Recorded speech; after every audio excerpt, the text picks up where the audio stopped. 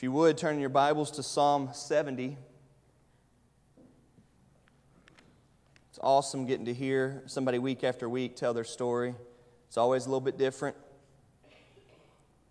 Before we get into Psalm 70, I want to mention a few things about the Operation Christmas Child.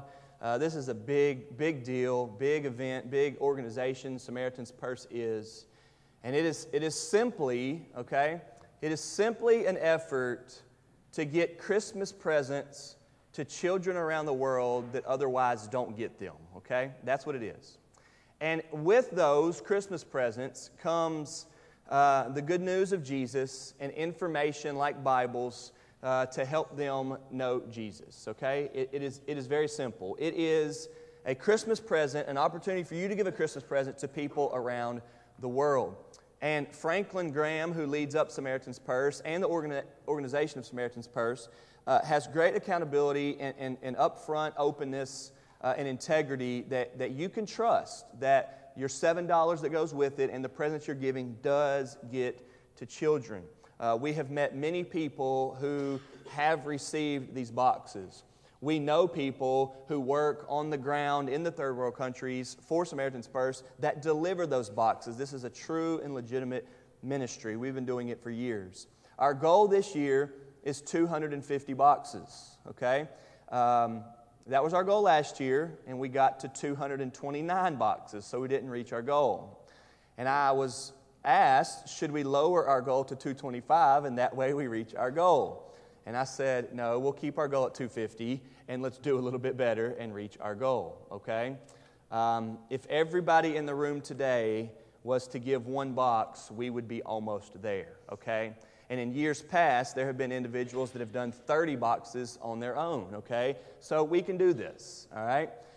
If you give Christmas presents to everybody in your family, then just add one more present to that list that will cost you $7 and give it here. I was in line yesterday at a fall festival where there were people everywhere, and I heard the family in front of me talking to the family in front of them about Christmas presents. And she was saying that there are a lot of people these days who take out loans for their Christmas shopping. I'd never heard of such. I know there's a lot of people that run up a credit card for Christmas shopping, but I didn't know you take out loans for it, okay? Might I encourage you today to spend a little bit less on everybody else? At least $7 less. And include this on your Christmas shopping, okay? I assure you that this box is worthwhile. We have a stack of boxes here. On your way out, there are boxes there. When you go down the stairs here on your way out, in front of the map, there are boxes there. In your bulletin today is a brochure that will tell you everything you need to do it well. We do not want the money in the box. We do not want the money in the box, which means you need to be thoughtful about how you're going to turn the box in. Don't set 5 boxes here with $35 cash on top of it and hope that someday somebody finds it. Let's be mindful of that. All of the boxes are due on November the 8th, okay, because they're trying to get these to the kids by Christmas. Okay, all the boxes are due on November the 8th, and our goal is 250. I am confident that we can do it. All right, if you have any questions, let us know. We've got, I believe, 3 weeks to get those done. All right, Psalm 70. And let's go to the Lord in prayer. Father, we love you. We're here today to hear the word.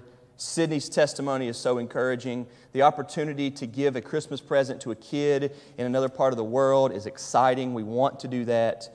And God, we pray that today your word would speak to us. We ask for that. In Jesus' name we pray. Amen.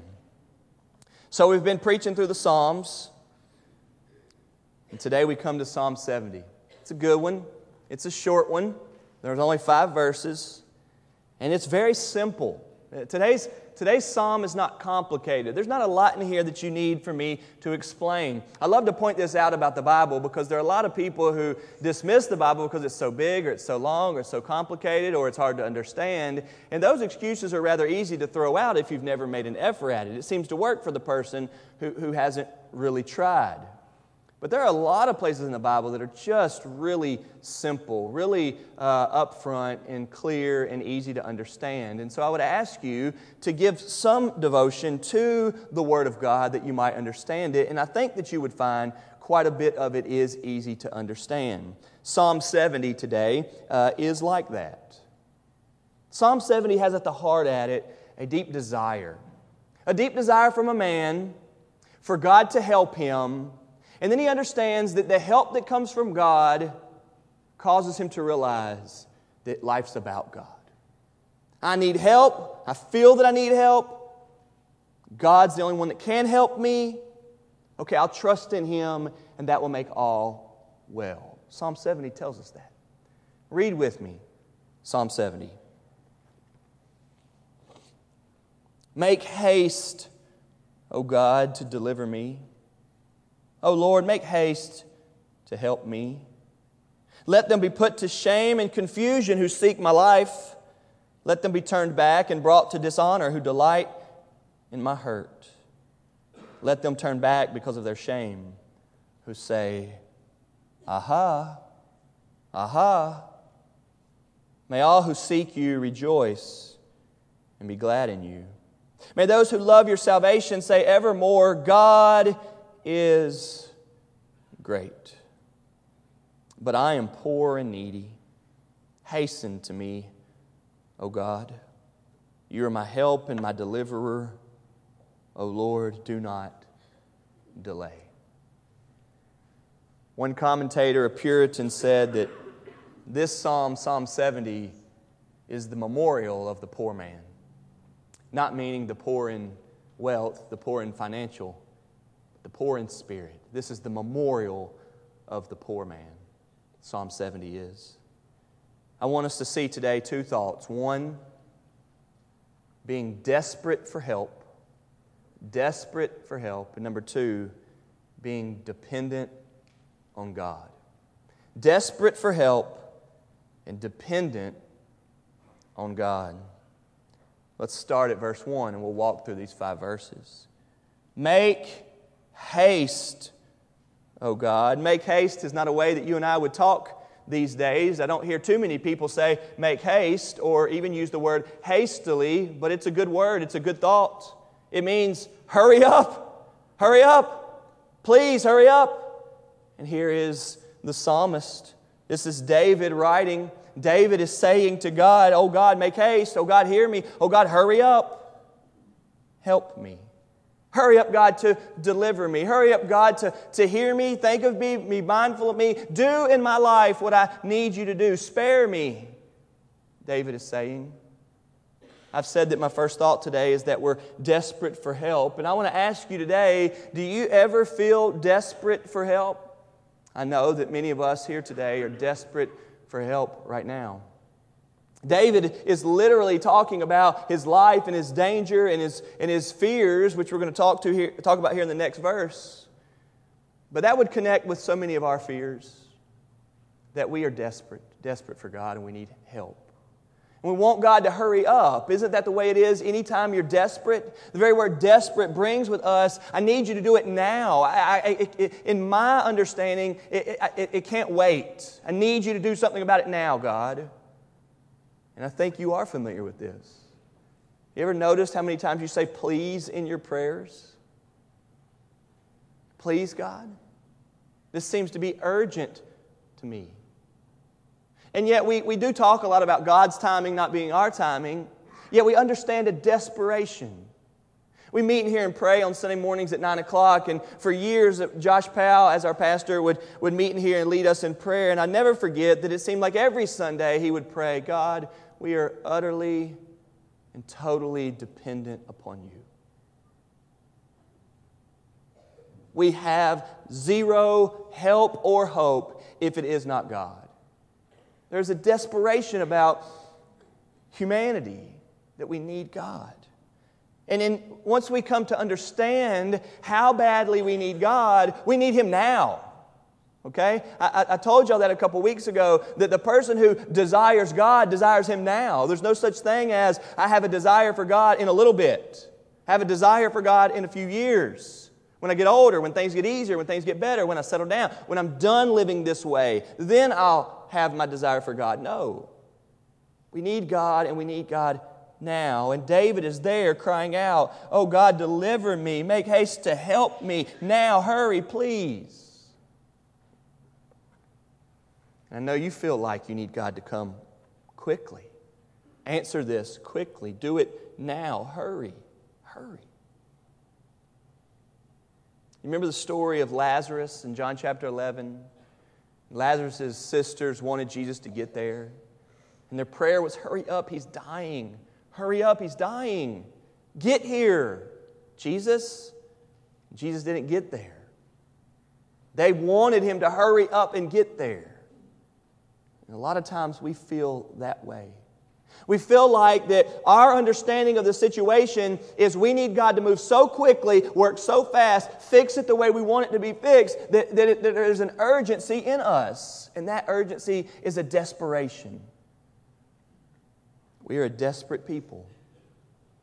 And verse 1 begins with David's desperate cry, make haste, O God, deliver me.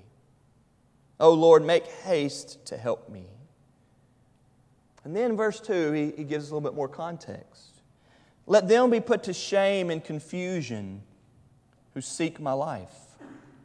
Let them be turned back and brought to dishonor who delight in my hurt.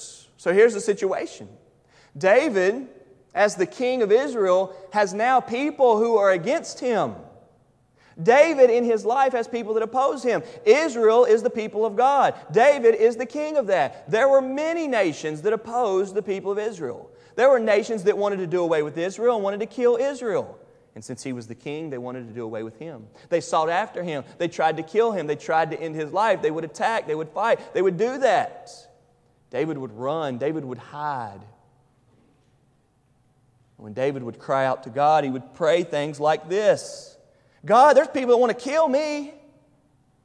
They're against you, so they're against me. And he would say, put them to shame. Confuse them. They are seeking my life. Let them be turned back or brought to dishonor. They delight in my hurt. It certainly is a weird state of humanity, but we know it to be true. That sometimes people like to see other people hurt. What a sad conversation to have. And I want to point out here today that if you delight in seeing other people hurt, it's a bad spot for you to be in. It's a bad spot for you to be in. David here is mindful that because of their opposition to God, they now oppose David. They want David to hurt.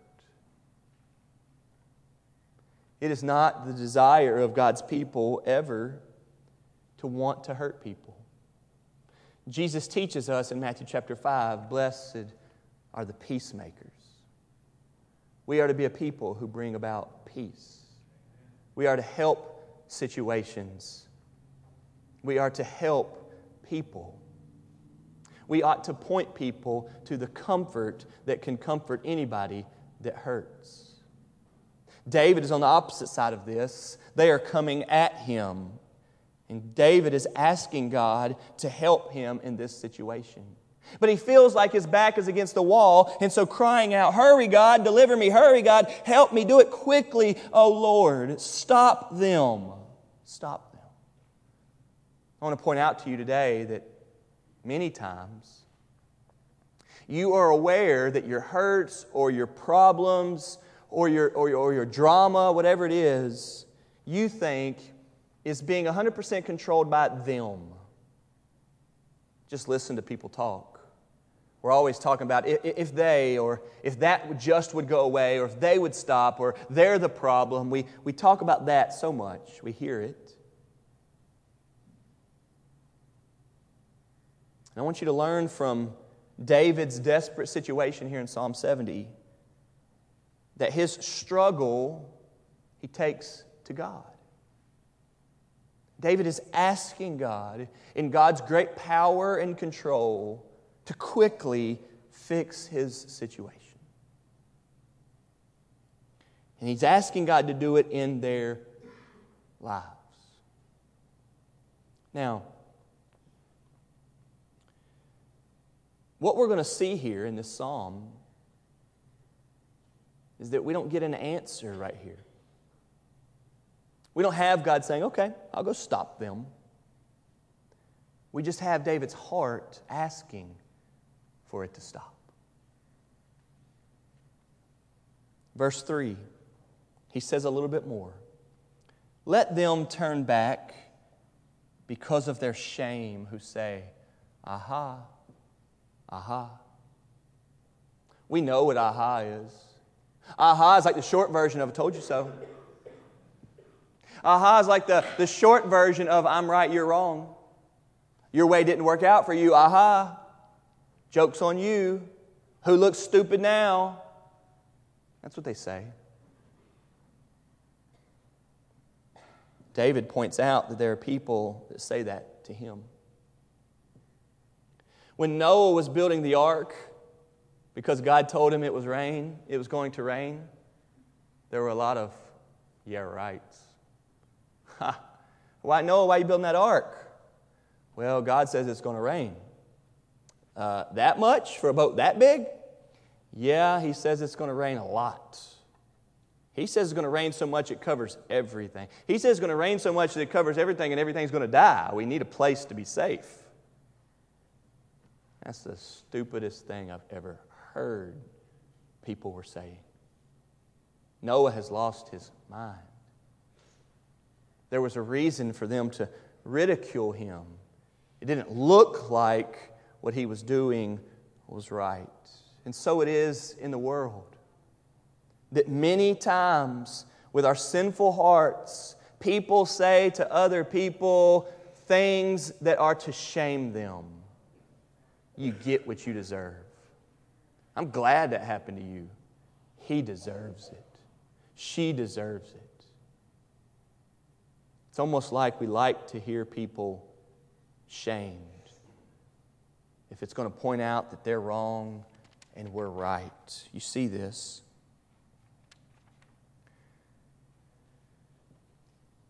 But I want to point out something to you.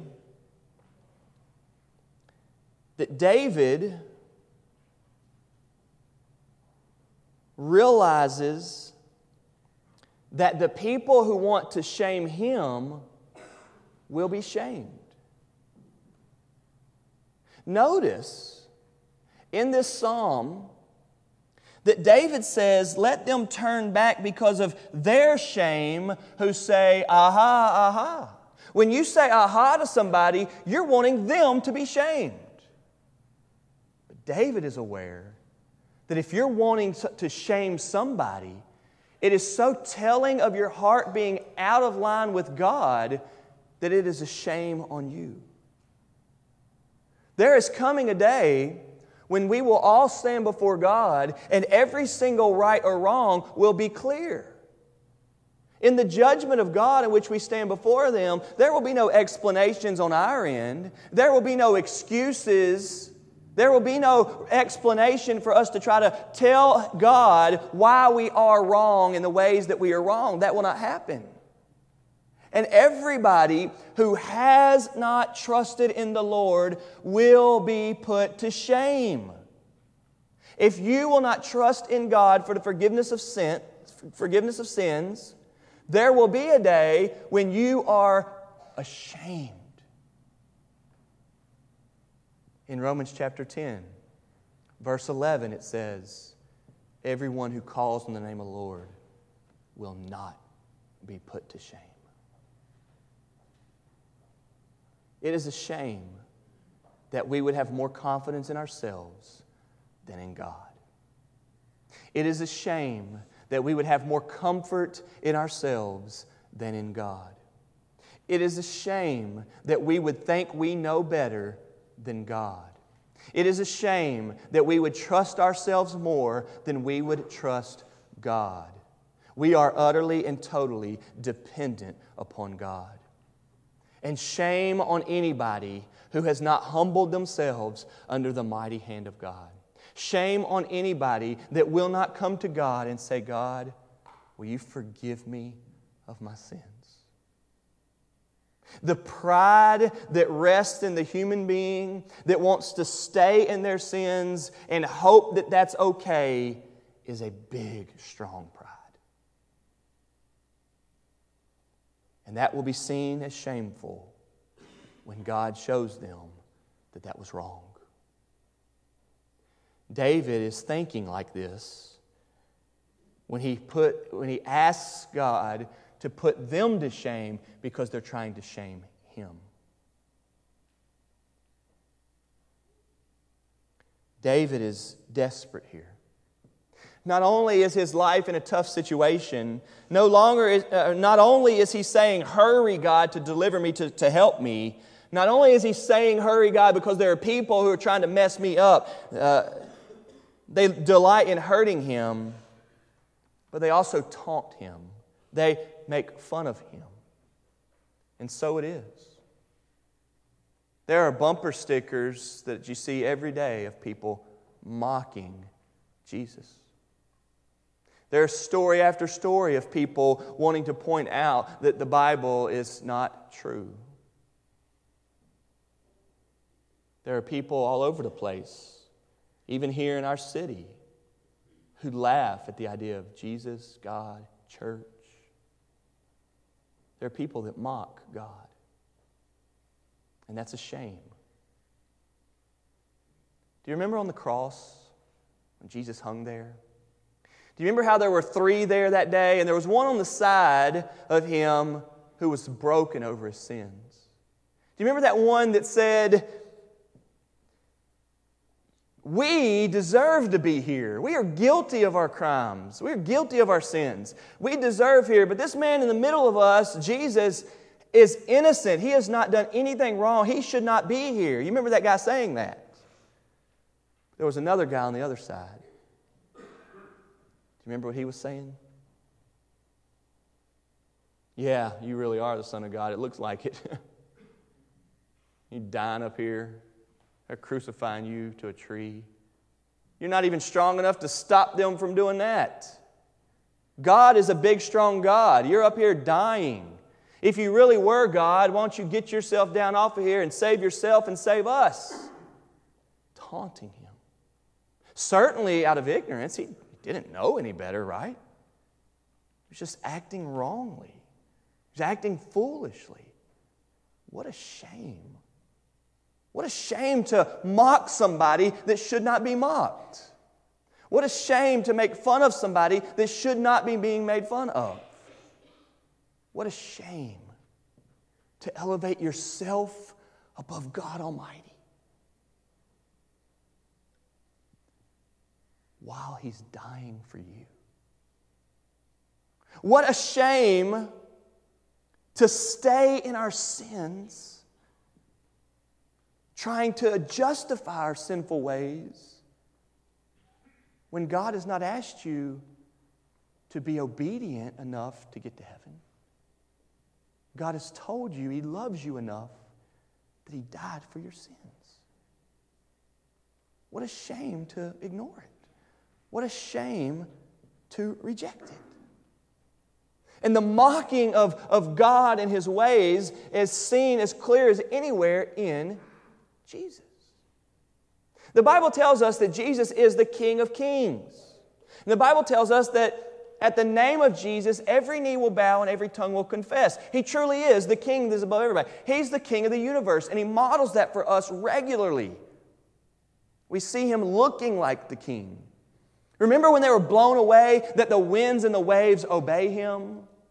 And it wasn't some big event that Jesus called everybody to attention. Watch this miracle I'm about to do. I can make the wind and the waves obey me. Watch.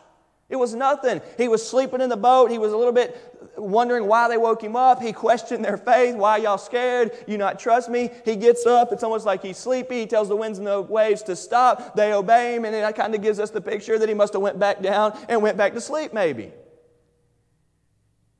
He is the King of the universe. He does whatever He pleases. He has the power to do anything.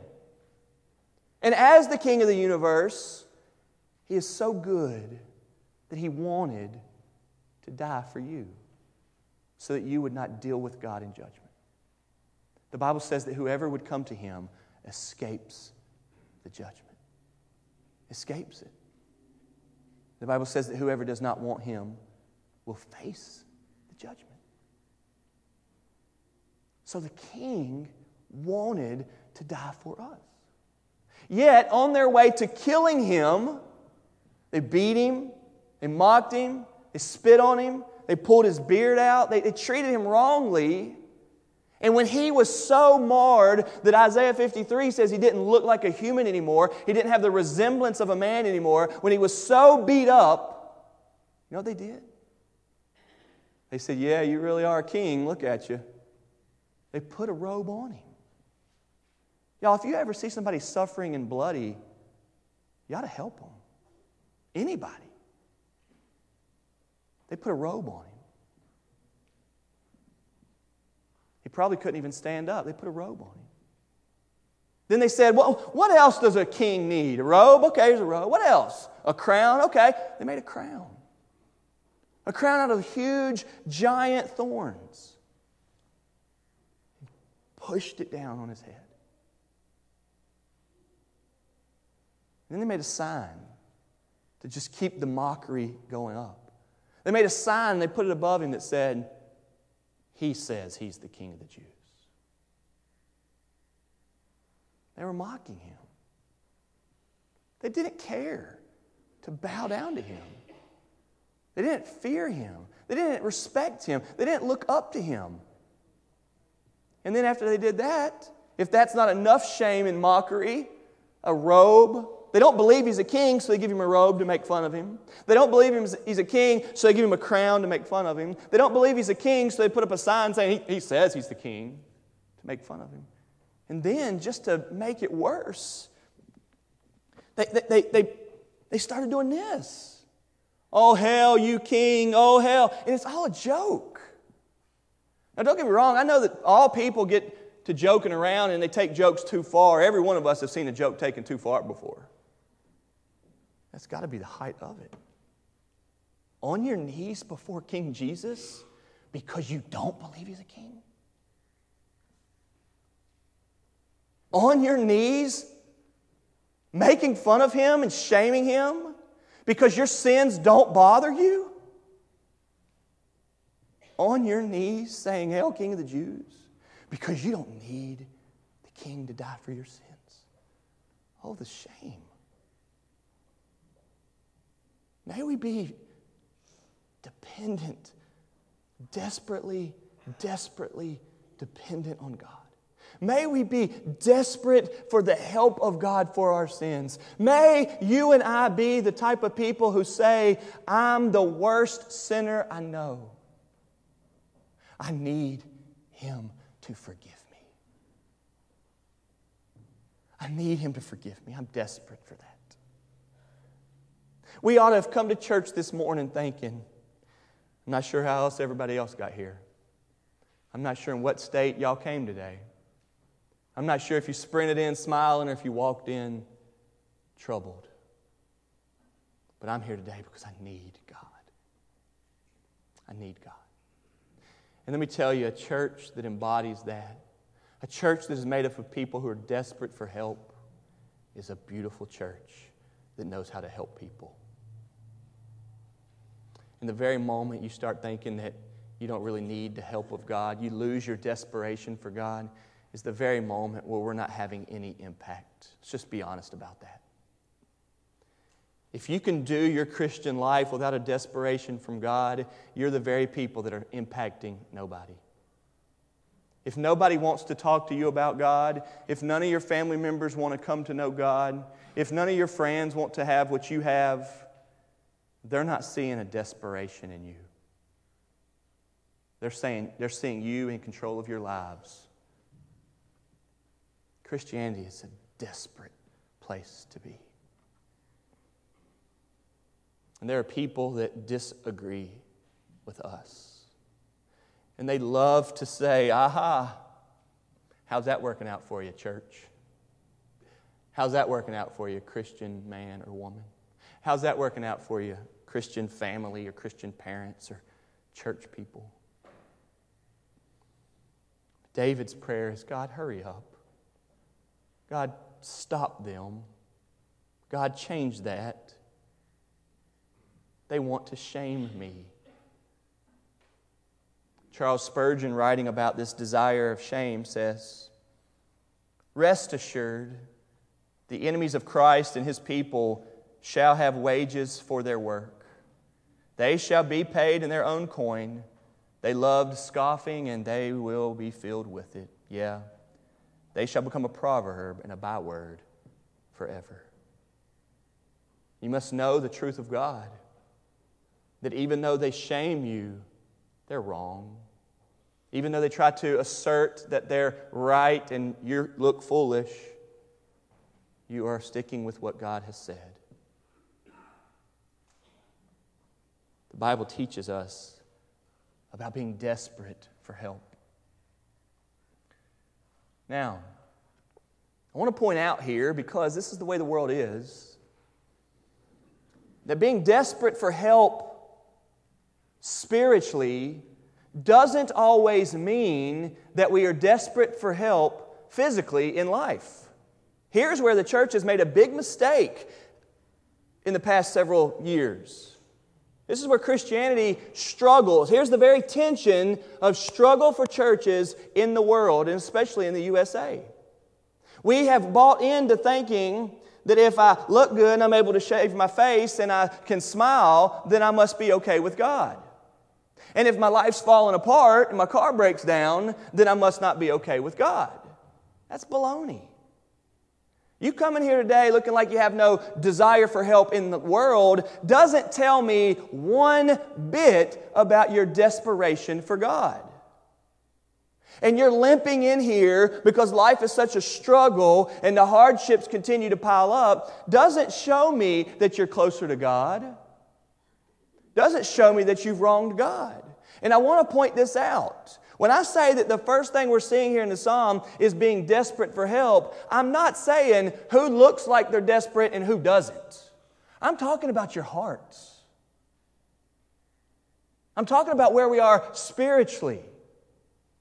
The beauty of a church is to realize, hey, some people grew up in families that put them in position to go to college and get a good job, and their lives are going to flow practically, functionally in the world. They know how to make money, save money, pay for a car, and do all of that. Their lives look good. That doesn't mean anything about God. And just on the other hand, there are people who haven't had that. There are people who are climbing an uphill battle the whole time. I'm amazed. In the past 3 weeks, I've talked to high schoolers at Fairdale High School whose parents are dead. In the last 3 weeks. I don't know the last time you've talked to an 18-year-old about how they're going to get out of high school and start a life, y'all. It is extremely, extremely hard. You need to be mindful of it. And just going off on our views of if you want to get something done with your life, just get a job and work for it and save your money. It ain't that easy these days, y'all. It's not that. If you graduate high school, get you a full-time job making $12 an hour, you can't make it. That's hard. That is extremely hard. And the people that have no family to help them get any further are going to struggle. You need to be mindful of that. You need to care about that. You got to be bothered by that. So we need to be mindful of when somebody is needing help, we can't necessarily tell. Some of the best looking people here walked in struggling today. Some of the best looking people y'all know aren't here today. They're struggling so bad. Some of our people that you know really well are so caught up in troubles right now, they don't even want to come. And you've probably talked to them recently, not even aware of their need for help. And some of the people that I know, their hearts are in a beautiful spot right now. They're focused on God. Their lives hadn't come together yet, but their hearts are in a good spot. So when you hear me say desperate for help, don't think I'm just talking about the poor. Don't think I'm just talking about those who are suffering. Be mindful of people who need help on the inside. Help on the inside. Then the psalm turns to where hope is. I wouldn't talk about being desperate for help if I didn't know where the hope is. Listen, there's a lot of people who try to talk about the desperation of people and their need for help, and they don't offer any. What a sad conversation. Y'all see it all the time too. I go to meetings sometimes where we're talking about helping people, and we don't have anything in place to help them. If you've ever ran a food pantry before, if we'll be honest, and we just started a food pantry, and it's going really well, and we're glad to. But if we're honest with ourselves, and I'm the pastor that wants us to have a food pantry, providing food to some people is hardly helping them. And you know what I'm talking about, and you've been there. That's real talk. And some people won't even talk about the needs of others because they don't even know how to help them. They've lived long enough to know that the help we often offer doesn't help. We're just going in circles. But the people that know the truth know that Jesus is our true help. And you might do a lot for somebody, and they still are not right with God, and they're in trouble, and you know it. That's why we've got to point people to real hope. That's why I'm okay to preach on the desperate state of people. We don't deny it or shy away from it, or we're even able to admit it of ourselves because we know the answer. And shame on everybody who sees the desperate need of help but won't point people to the real source. They just made a ruling of a football coach, told him he's no longer allowed to pray with his team. He said, I'll break that rule. Until they fire me, I'll break that rule. What would it be to coach football all these years and not point my players to the real hope? If we stop talking about it, who's going to ever find hope? Be honest. If all we do is give food to people who say they need food, who's going to ever find hope? And have we ever really helped anybody who's desperate for help if we tell them it's okay to stay the way they are, it's okay to stay in their sins, if they just continue to be far from God? Because we know just saying that we believe in God doesn't really help anything. We need a hope in our hearts that really helps our desperation. And David turns the psalm here. Look at verse 4. May all who seek you rejoice and be glad in you. David knows there are people that seek God. He knows there is a rejoicing life, and he knows there is a gladness to be found. Some of y'all are hurting today thinking, I have not been glad for 2 consecutive days in a long time. Let me tell you here today that the gladness is found in God. And it's not found in anything else. Notice I said 2 consecutive days. Because every once in a while you have a good day, somebody gives you a gift, you know, the cop lets you go instead of giving you a ticket, you get a bonus at work, the kids tell you something nice, and gladness comes for just a little bit. The gladness that comes in the heart doesn't leave, it stays. David knows this. And then he makes this statement, may those who love your salvation say, evermore, God is great. What a statement. I love the second half of verse 4. David says that there are people that love the salvation of God. There are people that love that. Let me tell you what the salvation of God is. The salvation of God is that God saves people. People that get saved are people who are desperate knowing they're dying. If you're drowning in a river, you need somebody to come and save you.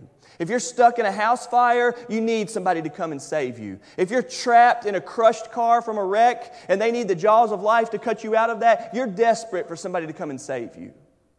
If you've been told that you've got cancer and you've only got months to live, you are desperate for something to happen. Those are the type of people that need to be saved physically before they die. Well, that idea, that language of saving, is talking about people who know that they have a desperate need for God to do something for them to get right with God, the desire to get right with God. And then we know, how do we get that? Well, the Bible teaches us of God being big and awesome and holy and right and true and good. And then our lives show us through experience that we're not like that.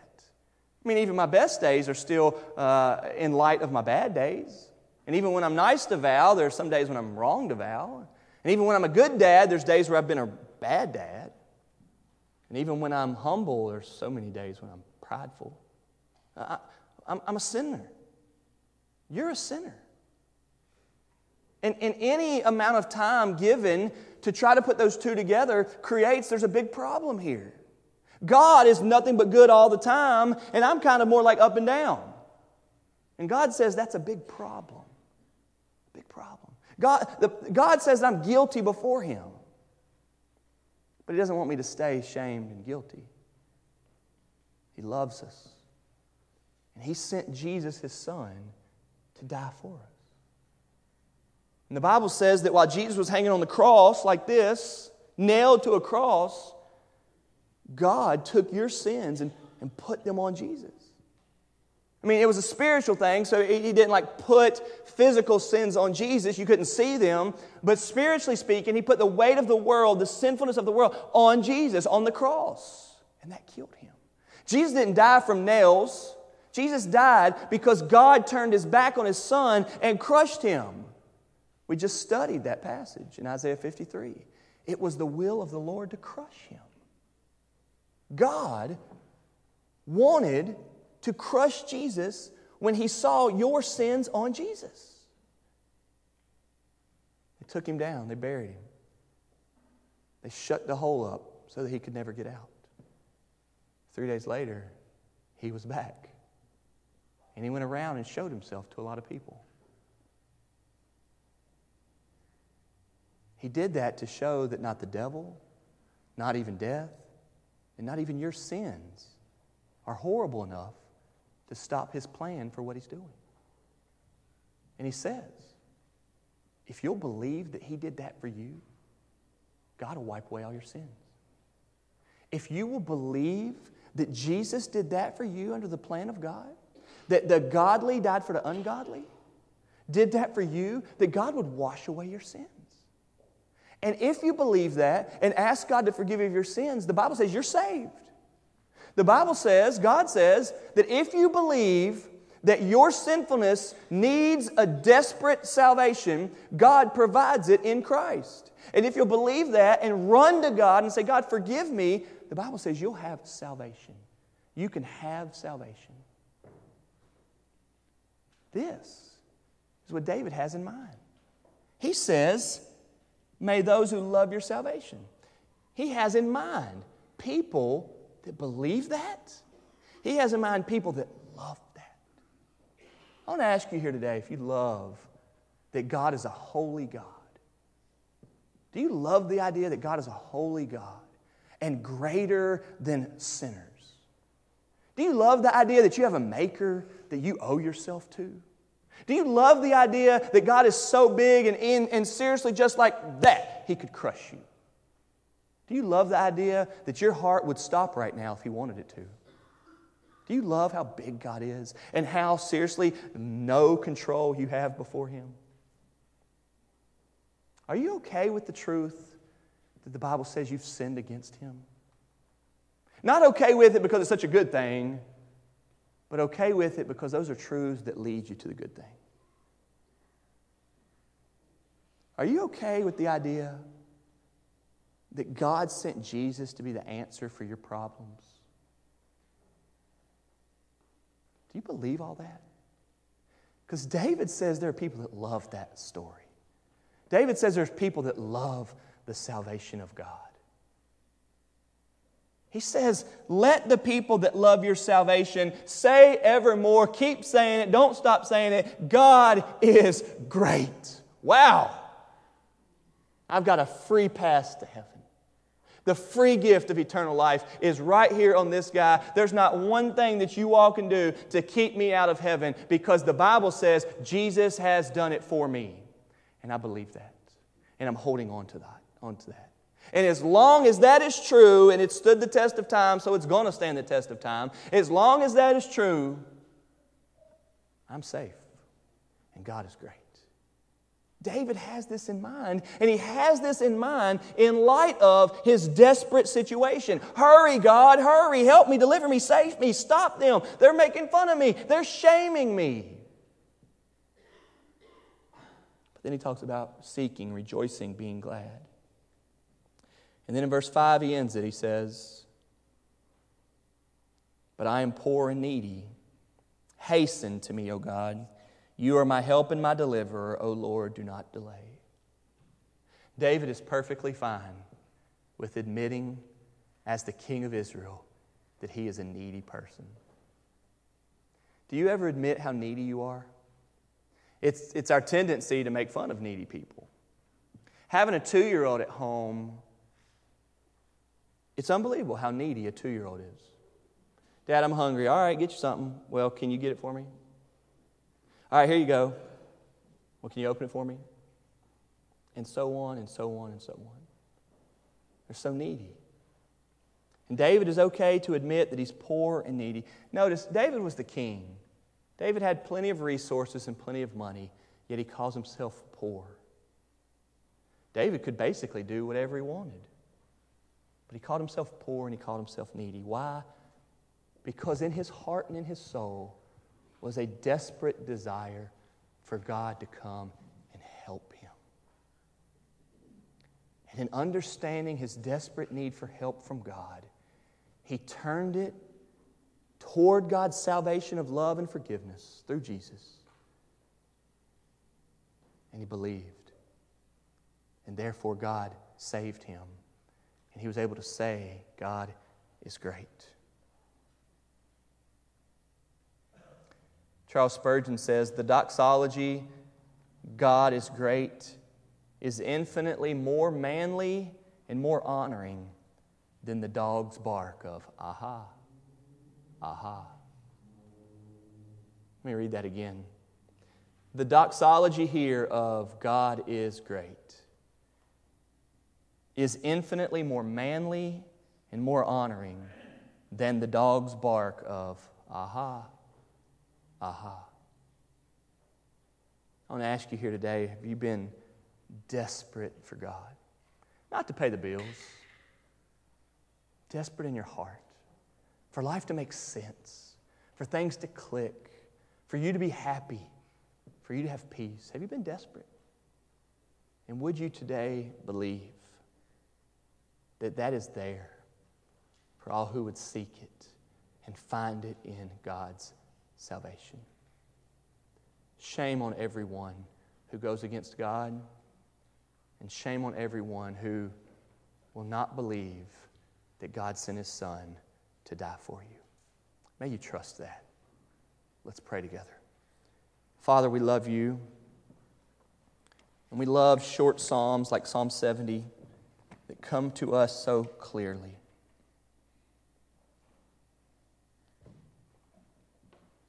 Father, we pray that today you would make us honest enough to admit our desperation. God, I ask in the name of Jesus that you would make us a church that looks so desperate.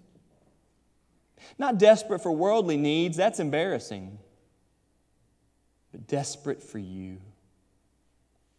And in our desperate desires, God, we have found what our souls have longed for in your salvation, in your grace, in your forgiveness. God, we ask for you to work in us today. In Jesus' name we pray. Amen.